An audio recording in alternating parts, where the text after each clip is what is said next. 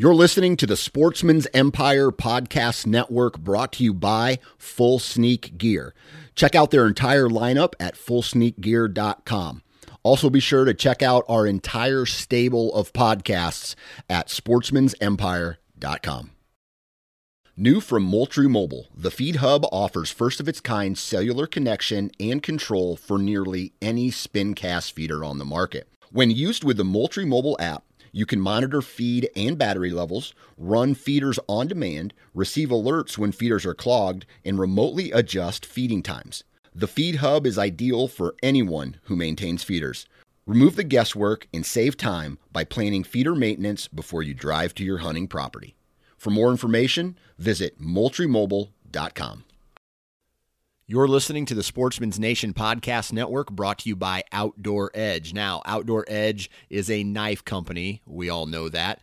They offer a complete line of fixed blade knives, replaceable blade knives, and game processing kits, right? So any blade you need to break down an animal, these guys have it. Now, the cool thing about their replaceable blades is, let's say you are in the middle of breaking down an animal and the blade goes dull. The only thing you have to do is push a button. The blade pops out, you put a new blade in, it locks in tight, and you're back to breaking down that animal. You get it cooled down, you get it back to the truck faster, and you get more meat in the long run. So if you want to find out more information about all the blades, fixed, replaceable, and game processing kits that Outdoor Edge makes, visit their website, OutdoorEdge.com. And if you want to save 30% on your purchase, enter the discount code NATION30. That's NATION 30, and that's OutdoorEdge.com.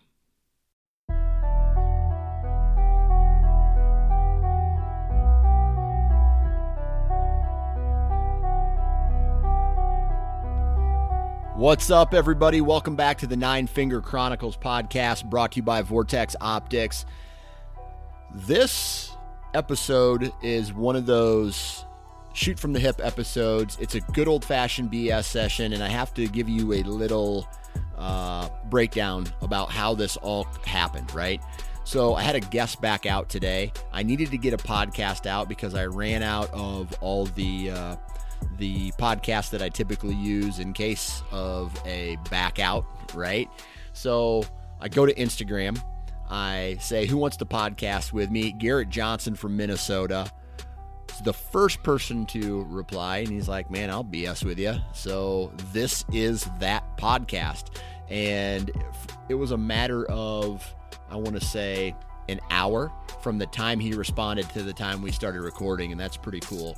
So this is a good old-fashioned BS session. We're going to talk about his balance, his work, hunt, family balance. We talk about balancing. This is a great episode about balance, right? And you're going to listen. When you listen to this podcast, you're going to find out why. I should have titled this episode Balance, now that I think about it, but it is just a good old-fashioned BS session. I know you guys like those, so we got to do a commercial real quick, and that is Lone Wolf tree stands. Now, you guys know I am a fan of Lone Wolf and their hang-ons, right? The Alpha is their bigger platform. I am a big fan of the Assault. I like the smaller platform. I like running 4 sticks. And dude, you can get anywhere. These tree stands allow you to get in crooked trees, right? Because I think one thing that we all kind of battle when we are starting out or learning how to be mobile hunters, and that is trying to find the perfect tree, right? And a lot of the other tree stands on the market, you have to have a straight tree in order to hang it. And I hate sitting in crooked trees or crooked tree stands. Lone Wolf allows you to balance that. It allows you to level it out. It allows you to sit comfortable in the stand, and it's lightweight, it's quiet, it's all the things that are important when it comes to making a move on a buck that you've located. And not just that, right? It goes beyond that, right? It's more than just a mobile tree stand, because it is also a really good tree stand, period. So if you're the kind of guy who likes to have his stand set up before the season starts, Lone Wolf is a great option. And for that, I would go with the Alpha. Just a little bit bigger of a platform, allows you to move around a little bit more. But either way, we're talking about a really good company, a really good tree stand made in America. So I've just fallen in love with this company because I've been using it for so long and I know that it works. So if you want to find out more information about all of their products, enter the Whoa, I got to tell the website first. I jumped to conclusions there. LoneWolfHuntingProducts.com. Take a look at all of the products that these guys offer. And I do have a discount code here. Tick, tick, tick, tick, tick.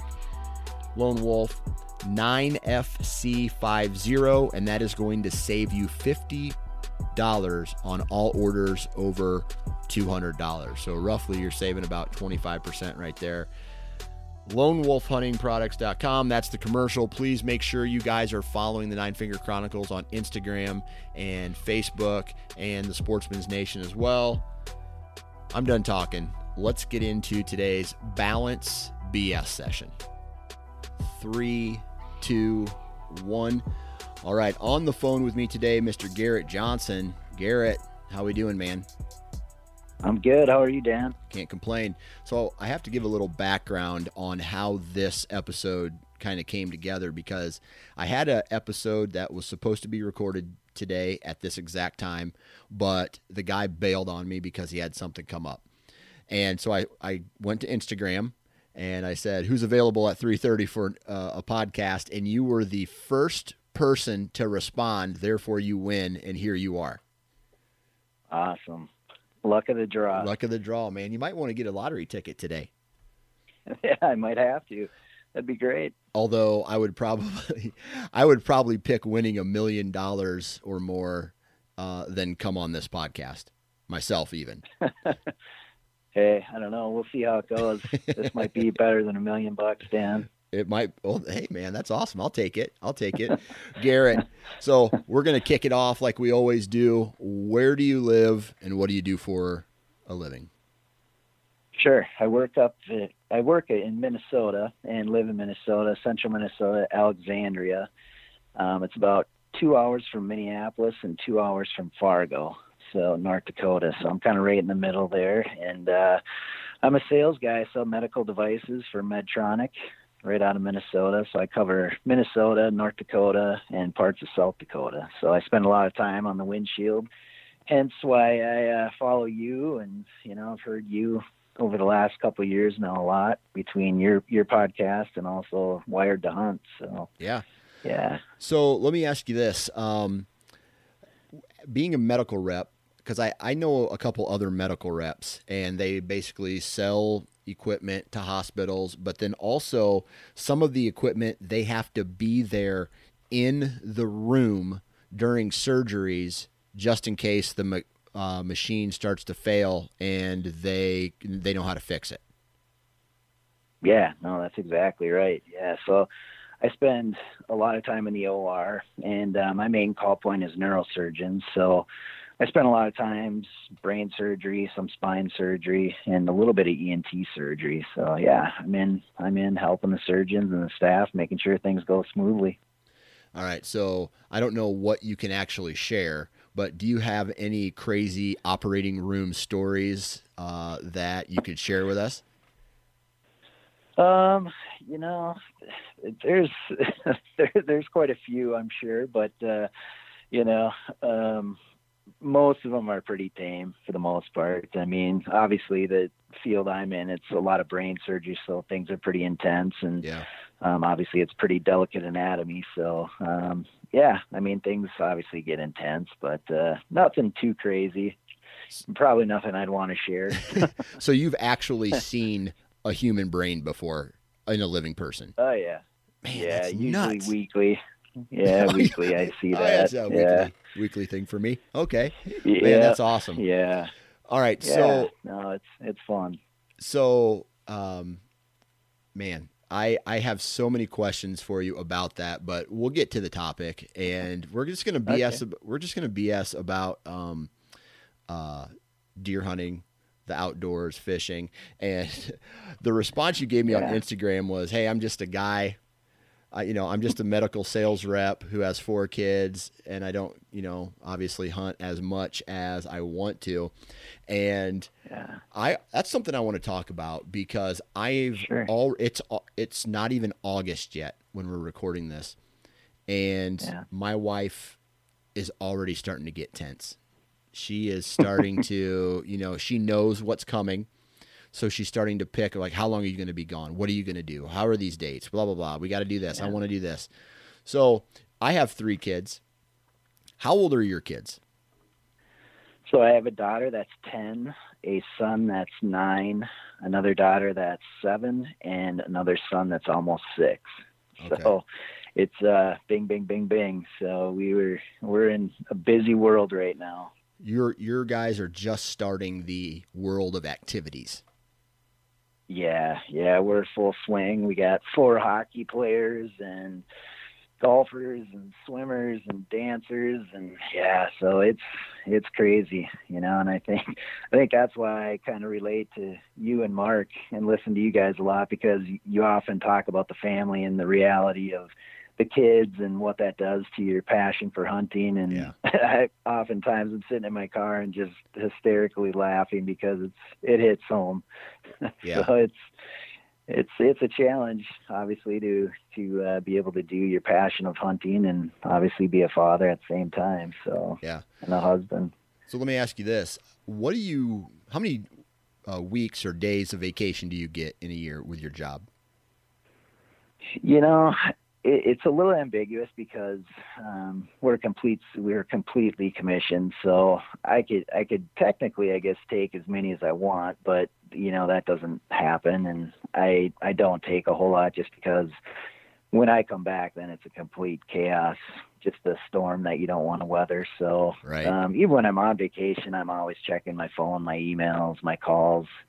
If there's a patient on the table and they need help, and in the OR, it's unless I have someone covering, it's hard to not pick up the phone. So it depends though. I take a family vacation, try to get out west, do a little elk hunting. So I probably take 4 weeks vacation, 3-4 weeks maybe. Okay, so how much of that do you try to dedicate to hunting?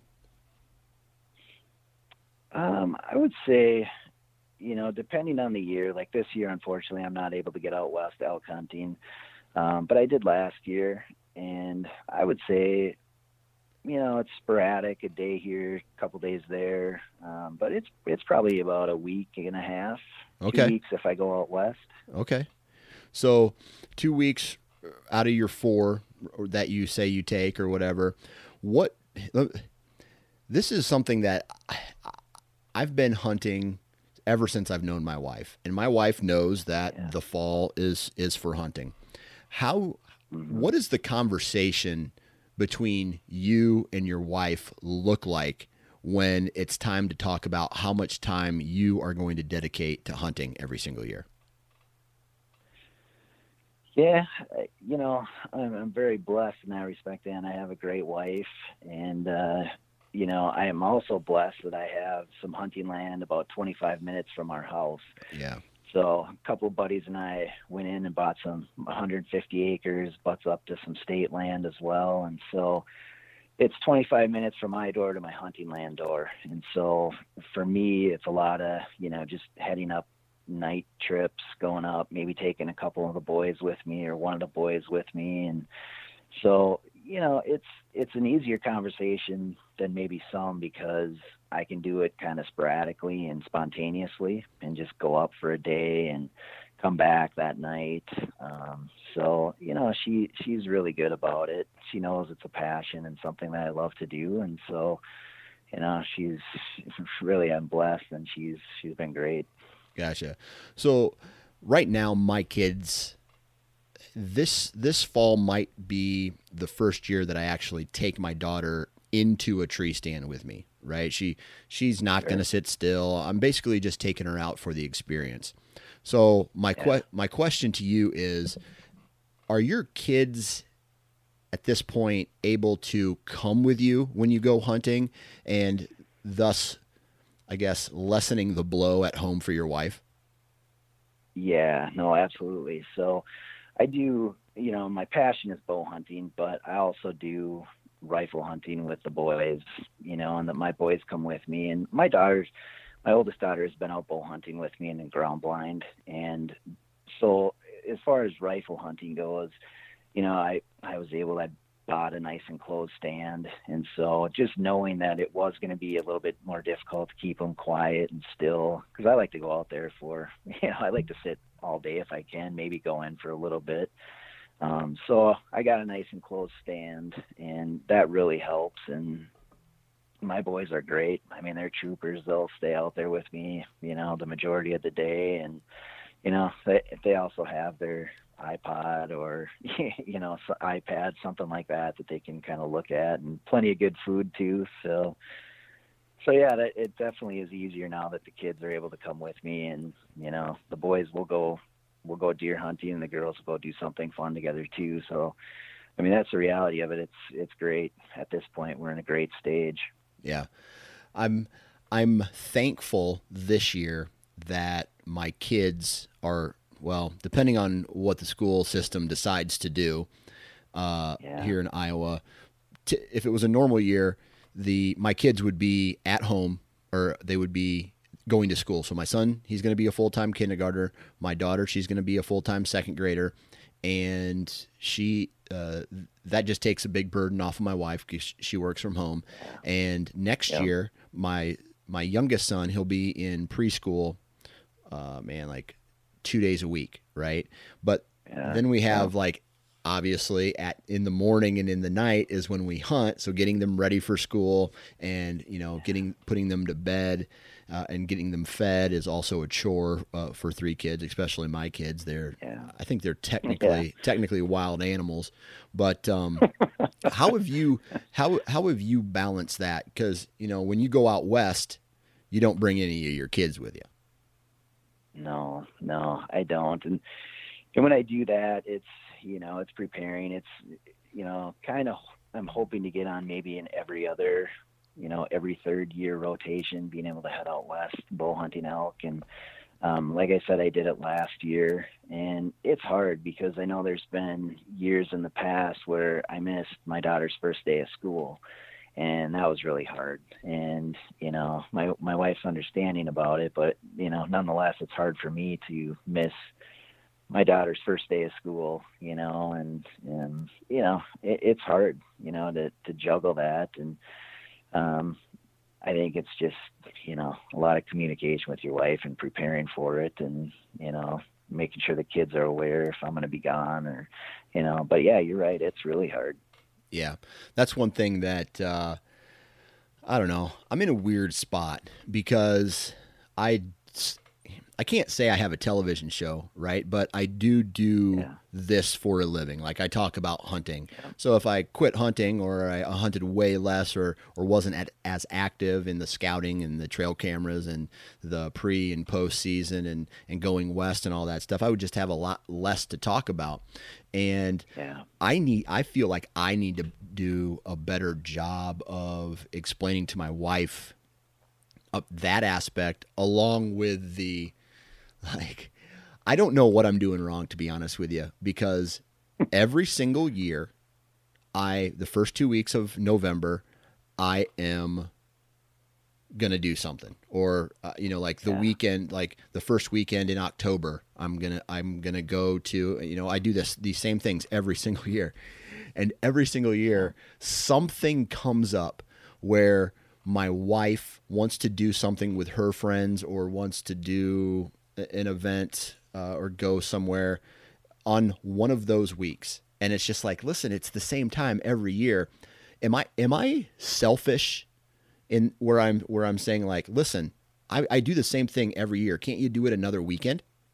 Am I selfish? Yeah, I don't think so. I mean, I guess I look at your situation, Dan, and it seems like you're different than from where I'm at, because you're doing it for a living, for the most part, like you said. And, I guess if at the point where that's getting you content for your shows and, being able to come back, talk about that and experience it. Obviously you're in the hunting industry, so it's kind of a work related trip, so to speak. And, I don't think that's unrealistic, and I don't think it's being selfish at all. I mean, it's kind of what provides for your family. So, but it's hard. There's a delicate line there, right? Yeah. And it's crazy because, my wife, if I said, let's just say every weekend and every night in October and the first 2 weeks in November and shotgun season here in Iowa, or rifle season up in Minnesota, and late season hunting or whatnot. And I have these, I know guys who their wives are just like, yeah, dude, go. I don't care. Like, yeah, you can hunt. And these guys are hunting 75 days throughout an entire hunting season. And if I try to talk my wife into allowing me to do that, I don't even know if the question would get answered. She would probably just laugh and walk away. You know what I mean? Yeah.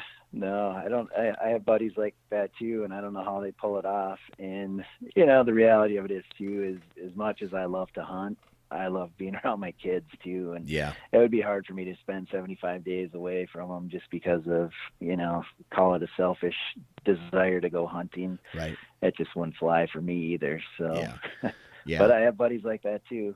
Yeah. It's crazy. Let me ask you about your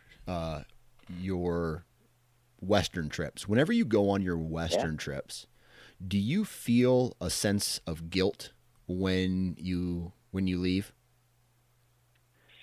Yeah, I do. I mean, number one, they're not cheap, right? I mean, it's not cheap to get out there and, hunt, by the time you get your license, if you're driving, food, outfitter, whatever, lodging, it's not cheap. And, it's always hard because I'm leaving my wife with 4 kids too. So, so there's definitely some guilt, I think, when I'm going.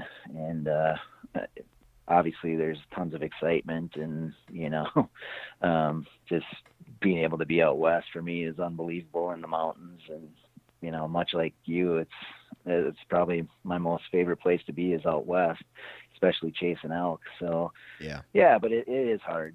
There's no way around it. If you feel guilty. Yeah. And I think if you didn't, I don't know what kind of man you'd be or husband or what, Yeah, I don't know, man. I tell you what, my sense of guilt doesn't come on the drive there. It comes when I lay my head to go to sleep the very first night. And that's like, for me, that's really tough because I love my family, obviously. I love being around them, and I love the experience and the adventure. And I just, for some reason, I feel this extreme sense of guilt that sinks in, like the first night of a long distance hunt, or when I go even just an hour south to my main farm for my rut vacation. I just feel this sense of guilt that I'm letting my family down because I know it's hard for my wife and I know my kids want to hang out with their dad. So I wondered, is there anything that you do to compensate for that, whether it's leading up to a trip or after a trip or during the trip?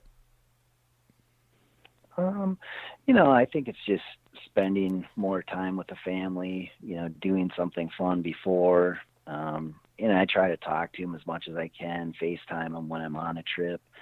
If that means driving into the town near us that night, just so I can FaceTime and tell the kids about what I saw or how things are going. And then, when I get home too, it's spending more time with them, talking about the trip or doing something fun as a family when I get home. And, I just think as long as you're spending time leading up to and after, I think the kids are, they understand. Yeah. And for me, I can't wait until the day when my boys and my girls want to at some point, but I know my boys will. They're already begging me, Dad, when can we go out elk hunting with you? And I mean, that's the day I really can't wait for, is when I have both my boys out west hiking up the mountain. I mean, that's going to be pretty special. Yeah, that'll be fun. I'm definitely, Yeah. I'm just looking forward. You never want to rush anything, right? But I'm looking Yeah. forward to the day where I can just they start to understand that you can't move and you can't talk and all these things. Obviously Yeah. that's on me to educate them about that, but there's Yeah. something about like just being able to go and start doing it as opposed to just basically telling them to you got to keep quiet, you got to do this, you got to Yeah. do this when Yeah. they actually show hunting interest in hunting and not necessarily just tagging along, if that makes sense. Yeah. Yeah. No, absolutely. Yeah. And to that point, I told you I bought a nice enclosed stand. First year we bought our land and I put it up, and I wanted to bring the boys with me. And my youngest son, Grafton, was 4 at that point, and my oldest son, I think he was probably 6 at that point, 7. And so we're out there, and I'd been chasing a nice whitetail that we had on our property. He was a really big 8-pointer, long G2s, just heavy, big deer, big body deer. And I'd been bow hunting them a little bit. I had some trail cams of them. And so I'm out with my boys, and we had rifle at this point. And doe comes in, and all of a sudden here comes this big 8-pointer coming in behind him. So I'm like, okay, boys, get ready. So of course, I had the earmuffs. So they're getting the earmuffs on and everything. And I've opened the window. I get the rifle out the window, and I'm like, I look over at the boys. I'm like, okay, boys, you ready? Dad's going to shoot. Well, of course, my son's got the earmuffs on. He sees my lips moving. He doesn't hear me. And he goes, "What, Dad?" And he yells it because he couldn't hear anything, and he didn't know. And all of a sudden, that big 8-pointer looks up, and boom, away he goes. And I look at Oh him, my. I'm like, "Bud, no." And that's like the true reality of hunting with little kids. Oh It's man. like, and it's been just an awesome story in our family now. It's kind of the joke, "What, Dad?" And everybody yells it, and yeah, just watch that big 8-point run off, and but that's the reality of it. And Yeah. it's been an awesome story that I've been able to share, and I share it with you. But I never did shoot that 8-pointer. I think he's still out there. But yeah, it's just the reality of hunting with little kids. But he knows now. Yeah. Because after that happened, we talk about it a lot, and every year it gets easier with him, and now he's really into it. So it's fun. What's cool about that whole story though is you now have a story, even though it was some kind of mess up or screw up, but it brings joy and happiness every time it's told, right? People get they laugh about it, and in 20 years when your son is maybe has a kid of his own or whatever, he's going to be able to share that story, and you guys are going to laugh, and then his kid is going to see you guys laughing about that story and want to go hunting with his dad because of it. And that's awesome. Yeah, absolutely. Yeah, no, it's awesome. So, I mean, that's what makes it all worthwhile, being able to have stories like that, even though it would have been nice to put my hands around that big 8-pointer, but hey, you know what? Now we can talk about this and laugh. Absolutely. Absolutely. Yeah. All right. We talked about our family a little bit. I want to chat with you about what hunting in Minnesota is like, because I get mixed reviews from people, right? Every time I talk about Michigan, right? For the most part, Michigan or Pennsylvania, people just tell me pressure, it sucks, whatever. Yeah. And through the podcast, it's not necessarily true, but Minnesota is one of those states where I hear good things about it, and I also hear bad things about it. So where you hunt, how you hunt, the area of the state, what's hunting like in central Minnesota? Yeah, so central Minnesota is great hunting. Alexandria is kind of a lakes country area.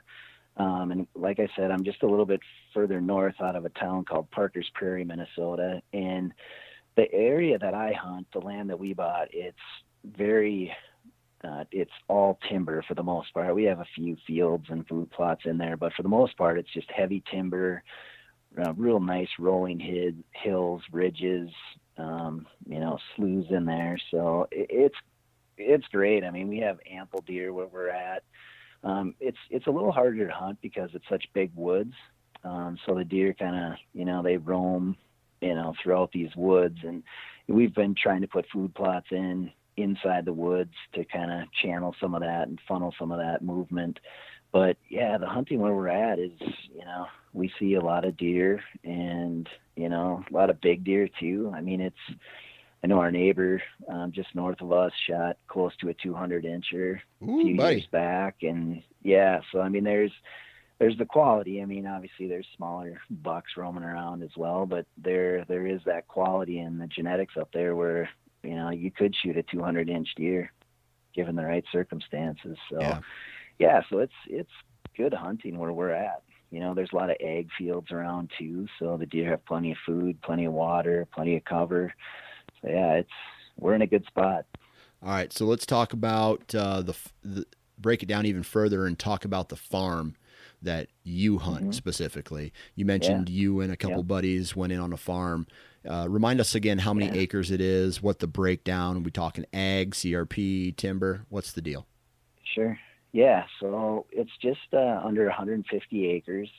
There's some buildings on it. We have a little cabin, little shed that we built as well. And mainly, like I said, it's timber, heavy timber with some nice rolling hills in there. We have about in the woods we've made, we went in and had a forestry wheel on a skid steer and cleared out about a half an acre by one of my deer stands and about 3/4 of an acre over on the other part by my other buddy's deer stand. And then we have about just under 20 acres the last couple of years that we've planted in beans in fields too. So yeah, we have a good mix, and then around us, it's a lot of timber and, there's ag fields around the perimeter as well. So yeah, so we have 350 acres to the west of us. That's all state land. And that really doesn't, from what we can tell, just owning it for 2 years now, it doesn't see a lot of pressure. There's like one or two hunters that we've seen in there during deer hunting, but doesn't see a lot of pressure. So, and then to the south of us, there's a big chunk. It's about 1,200 acres that actually the same day we closed on our property, a Bible camp bought that property, and nobody hunts that either. So we kind of have this big, sanctuary around us, and we're really working on trying to get the deer to pull off the Bible camp or the state land and come over to us where we have some food in the woods. So yeah, but it's a really nice chunk, and we've been excited just working on it, just trying to improve it, put food plots in, and yeah, it's really a labor of love trying to do all that stuff and make it better. Was this property managed for deer at all before you guys bought it? It was not, no. It was actually where I live in Alexandria. It was my neighbor's dad that owned it. And I think he let a couple of guys hunt it a little bit and over rifle season, and maybe some family members here and there, but never really hunted a whole lot, didn't let many people on it. And I just got really lucky and just kind of stumbled into it. So my neighbor and I were talking, and he said, well, I should show you this land that I think you'd like, Garrett. I'm like, oh, yeah, that sounds good. And he said, oh, it's actually my dad's. And so we went up there, and I met his dad, and just a really nice guy. And he said, Garrett, he goes, you should come bow hunt this. And so that's kind of how it all started. So I would go up there, and I started bow hunting this land. And unfortunately, he had just lost his wife, a few months before that. And so, he really wanted somebody to talk to. And so it'd be, I'd plan maybe an hour beforehand, an hour after I got done hunting, and we'd talk. And finally one night I'll never forget, we were sitting at his kitchen table at the cabin, and we were talking about the land. And he said, Garrett, I'm going to sell you this land. And, I was like, well, that'd be great, but I don't think I can afford it, Raymond. And then, the next day his son, my neighbor, called me and said, yeah, I understand my dad wants to sell you the land. And I was like, yeah. And so he's like, well, why don't you come over and we'll talk about it. And I went over there and talked about it. And he said, well, my dad must like you. He wants to sell it to you for this price. And it was a really good price. And I said, wow, that's amazing. And I said, do you think you'd have any issues if I brought a couple buddies in on it, a couple of high school buddies? And he said, nope, not at all. So I introduced them to him as well. And these are two of my buddies that I grew up with my whole life. And yeah, it's been really fun. You know, we've been doing it together now for 2 years. We bought it 2 years ago in August, actually. And yeah, we've been doing a lot of improvements to the cabin and the property in general. And yeah, it's been a lot of fun to be able to reconnect with them and their families, and, you know, do the deer hunting thing on top of it. And yeah, it's just been a really fun experience. Yeah. I'll tell you what, man, that's an awesome story for multiple reasons, but a current landowner sees that you have passion for the outdoors, passion for the land, and says, listen, I want to sell it to you because I know that when I'm gone, you're going to take care of this. And in a way, every time a landowner kind of goes away, a little piece of them kind of stays there, right? And then there's this history with that. And that is so cool. Here's a funny story. I don't know if I've ever told this. This was in the 90s when the television industry really started to blow up as far as hunting television shows. And some of these really big companies, I think they were saying getting investors to come buy this ground so that they can film all these television shows on it. Well, one day, one of my best friends, his grandpa owned 480 acres in primetime Iowa, right down close to where I hunt now. Guy comes up with a briefcase full of cash. This is no joke. It says, I will buy your land from you right now today. Here's this much money in a briefcase. More money than this guy's ever seen, more money than this guy's ever made from farming, more money than, you know, his family would probably ever seen. And he looks at him and says, get off my property. Because he knew that this guy didn't give a shit about the property. All they wanted to do was go and try to manage it and shoot big deer off of it and not really care about anything else. They probably wouldn't care about the relationship with the neighbors and all that stuff. So I like stories like that. That's a long way of saying I like stories like that. Yeah. No. Oh, yeah. It was great. You know, I mean, just, and unfortunately the man we bought it from, Raymond, he has passed away now too. And, you know, but it's fun. I definitely hold pride in, you know, when we do things out there, and just like I always say, well, I hope Raymond would like this. And, you know, I talk to his son a lot too. And, you know, just, you know, hoping that, you know, his dad would be proud of what we've done to the land and the place. And yeah, it's a pretty special spot for our family and my other two buddies and their families too. Yeah. So this is a question that I kind of always ask myself, you know, and one reason I typically don't go in on leases with anybody, because I have a, you know, go get 'em mentality where I want to be mobile. I want to go where the deer are. If a deer is, you know, if I know in a morning hunt a deer's over here, I want to go over there, right? Or a deer's over here, I'm going to go chase him. So what is it like to balance a property with other people who, you know, in a roundabout way, all want the same thing? Everybody wants to go out and, you know, shoot a really big buck. So how do you guys manage a 3-person team like that to where, in a way, it's all fair for everybody? Yeah. So I'm pretty lucky in the sense that one of my buddies never really deer hunted before this. Going into this, it was just kind of he just never had. I think he deer hunted maybe once in high school when we were growing up, and So I don't really have to contend too much with him. He comes up and rifle hunts, and he's satisfied with that, but he's totally involved with helping with food plots and doing things to better the property. So that's a nice partner because he doesn't bow hunt either. My other buddy does bow hunt, but he lives down in Minneapolis, which is about 2.5 hours away from the property. So he doesn't get up quite as much. So I'm pretty spoiled, Dan, in this aspect that I'm 25 minutes from the property.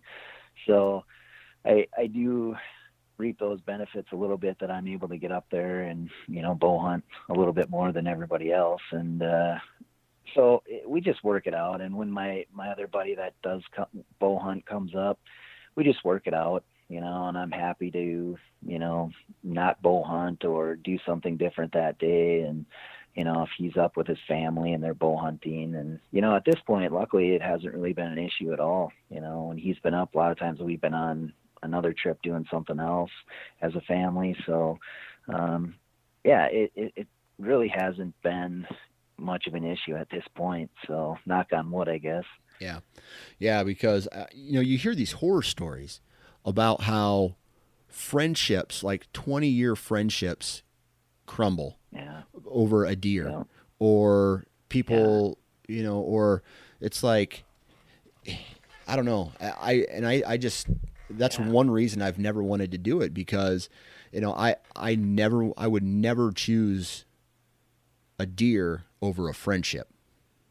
So, man, it's crazy to, I mean, I've seen it firsthand, and it's to the point where they get evil towards each other, and then nothing, and then they're done. It's just like a wasted friendship. Yeah. We've been friends our whole life. I think the earliest picture we have of each other is at my second birthday party. And I'm 46 now. So, we've been friends for 44 years, and obviously we'd never want anything to come in between. And we talked a lot about that when we went into this, and we formed an LLC.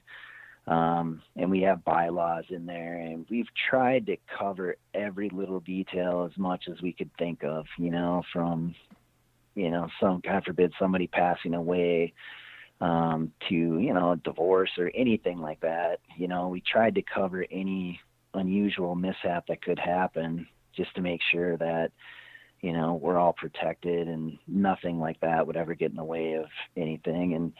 And, as far as the deer too, I mean, I think we're all pretty laid back enough where we understand, I'd be happy if my buddy shot the deer I'd been chasing, or, I think he would too, and so we've been friends long enough where that I would be just as happy if he shot this big one that I was chasing, or vice versa. So, yeah. So hopefully, knock on wood though, Dan, you bring up a valid point. We definitely tried to cover all of our tracks with that, but I know things could still happen, and hopefully that never does happen. Yeah. What, let me ask you this. How often do you guys get to go out and hunt that property as a threesome all together and have kind of a quote unquote hunt camp? Yeah. So that we're our second year into it. One of my buddies, he still goes up and hunts with his father-in-law on that side of his family, up in, I guess, northern central Minnesota. So he doesn't hunt with us first weekend. My other buddy and I go up for rifle hunting, and we'll hunt that together.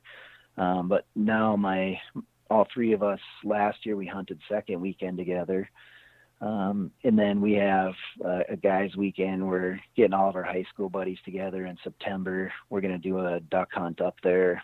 So we're starting to establish some traditions now that we got the cabin kind of redone and, everything's set up. And so hopefully we can do an annual duck hunt with our high school buddies as well in September. And then, now hopefully we'll be able to do 2 weekends of rifle hunting together, and then kind of sprinkle in some bow hunting in there as well. So hopefully all three of us can get up there a little bit more together. Gotcha. Do you guys have any rules? I know you mentioned something about bylaws, but I'm talking about rules where, if it's a 2-year-old, can't shoot them. Is this a shoot whatever you feel like camp? Is it a managed camp? How do you, or farm? How do you like? Do you have any laws or rules that you guys have decided upon? Yeah, I mean, we all kind of, we're trying to do the quality deer management. Take some does off, only shoot bigger bucks.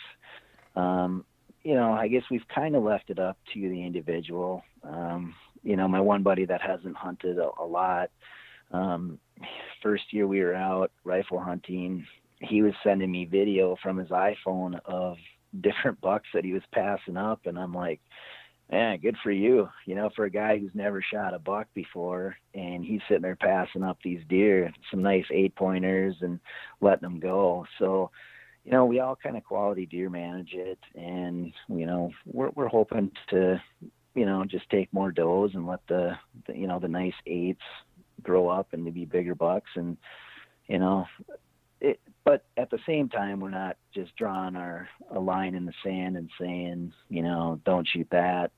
If somebody feels excited and they want to shoot the buck that's in front of them, there's not going to be any hard feelings if they do. But so far, we've restrained and have passed up some nice bucks that hopefully this year will be even bigger. And, my partners have done the same. So that's awesome.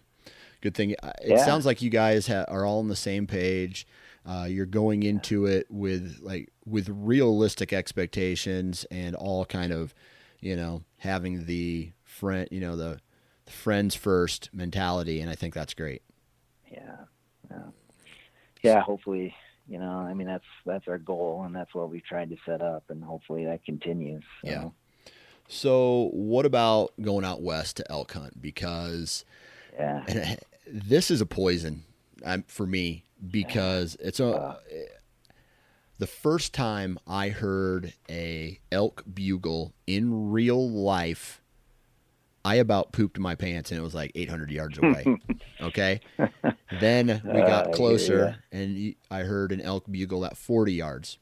And this experience changed my life to the point where I equally think about whitetails and elk the same, and not necessarily elk, but just Western adventures, right? Going out there. I'm leaving tomorrow for Colorado with just my wife, and we're going to go out there and putz around for like 3 or 4 days. And I am just jacked to go on my mule deer hunt, to go on these other, start going on these other hunts, saving money for big, like adventure style hunts. What drew you to those kind of hunts? I think it was a buddy of mine initially. I'd always watched him on TV growing up and just thought, oh, that would be awesome. And I'd been out skiing out west, so I knew I loved the mountains. And and then I just remember a buddy was going out elk hunting, and a guy dropped out of their group. This was rifle hunting the first time I went out, and a guy dropped out, and he's like, hey, do you want to go? I'm like, yeah, absolutely. I was single at that time, and so I went out there, and I was lucky enough first morning, shot a nice 5x5. And so obviously, hook, line, sinker, I was hooked, and, we had a great year too. We ended up, 4 for 4 for bulls. And then another buddy shot a cow. He had a cow tag. So we were 5 for 4, and we went out a few days early. So obviously that was just a perfect storm. And, that kind of got me hooked, because I was like, oh, this is going to be every year. This is awesome. And obviously we know that's not the reality of it, especially when I started bow hunting. I'm out west. And so, took a nice piece of humble pie there. But it's just amazing out there. I mean, there's just something about it. I mean, you talk about it all the time on your show, and, there's just something about being out in the mountains and just those aspens and just hearing those bulls bugling back at you and coming in, and there's nothing like it. Where do you spend most of your time on your elk hunts? So last year I was down in Pagosa Springs area, in South Central Colorado. Okay. Yep. So I've done a couple trips in Colorado, quite a few in Colorado, and then one in Montana. So yeah, but the one last year was an amazing hunt. Unfortunately, I didn't shoot one, but I had every awesome encounter every day that, just one little thing here and there, as just the wind pops up, swirls on you, or a cow stands up that you didn't know was bedded there, and obviously the bull's gone. So, but yeah, I had awesome encounters every day, and it was really fun. Yeah, I took this year off for elk hunting because next year, Okay. I think I mentioned in some of the other podcasts that I'm putting 7 points into Wyoming, right? So I'm gonna try to draw Wyoming, a couple decent units in Wyoming with seven preference points, and I wanted to take a year off just to basically tell my wife that I couldn't, I didn't go elk hunting last year, right? I mean, I'm going mule deer hunting, but it's one of those things where I wanted to save up some money. I wanted to do this next in 2021 big. I'll turn 40, and I'm trying to do. I want to do it right. I want to do it big. I never scouted out in Colorado, or excuse me, in Wyoming. So I might hire a guide. I'm unsure of that yet, but I'm almost. I don't want to say I already am, but I'm almost looking towards 2020 already. And I know there's a lot of 2020 left, but man, that's going to be kind of a big dream for me to go hunt Wyoming. Yeah. Good for you. That'll be really fun. Yeah. I know. And especially for your 40th, you should treat yourself, And I remember sitting next to a guy on an airplane one time, and I was flying somewhere for work and sat next to this guy. I started talking to him, and he was like, big hunter, loved to go out west and do different crazy hunts, sheep hunts. And he said, I worked my whole life, Garrett, so that I could retire and go on all these great hunts. And he said, if I could give you one bit of advice, do as much as you can when you're young, when you're healthy, and you can actually do them, because now that I'm older and have the money and the time to do it, my body isn't there to do it. And I've tried to always kind of keep that in the back of my head and, try to do as much as I can. And obviously my family comes first now, but, when we have our health and we're still able to do it, we got to get out there and do it. Yeah. I'll be honest with you. I got some shitty knees. I got from playing sports growing up, and mostly from being dumb, in my youth.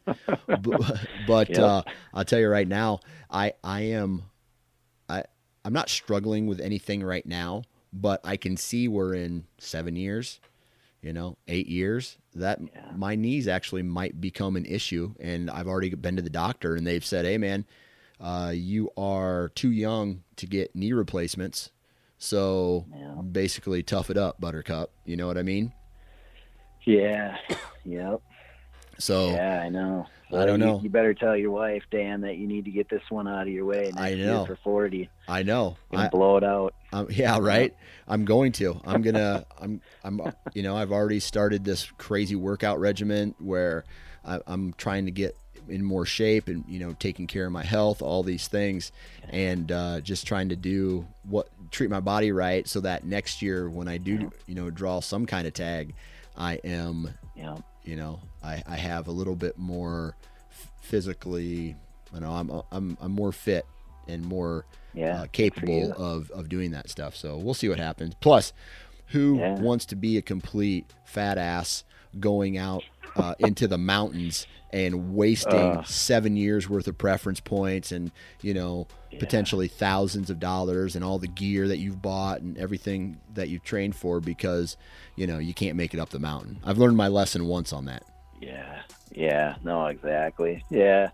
Well, and it's just kind of in general too. I mean, it just helps the family life too. You're more apt to be running around with the kids and being active with the family when you're in shape too. So that's a fact. Yeah, I'm in the same boat. I got a dad bod that, trying to get back into shape as well. So the old dad bod. Yes, sir. That's right. Well, I tell you what, man, I really appreciate you last minute jumping on the podcast today and just BSing with me a little bit. Let me be the first to wish you good luck this upcoming season, man, and keep me posted. Hey, thanks, Dan. No, it was a pleasure getting on with you, and I enjoyed listening to you, and I wish you the best of luck this fall, too. We'll have to stay in touch. And there you have it, ladies and gentlemen, another episode in the books. Huge shout out to Garrett. Huge shout out to you. Huge shout out to all of the partners at the Nine Finger Chronicles podcast, Vortex, The Average Conservationist, Lone Wolf, Vortex, already said those, Wasp, and Ozonics. Please go out, support the companies that support this podcast, support conservation, support your family, love one another, love your neighbor, send good vibes out. You'll get good vibes back, all that hippie shit. I love you. Take care, and we'll talk to you next time.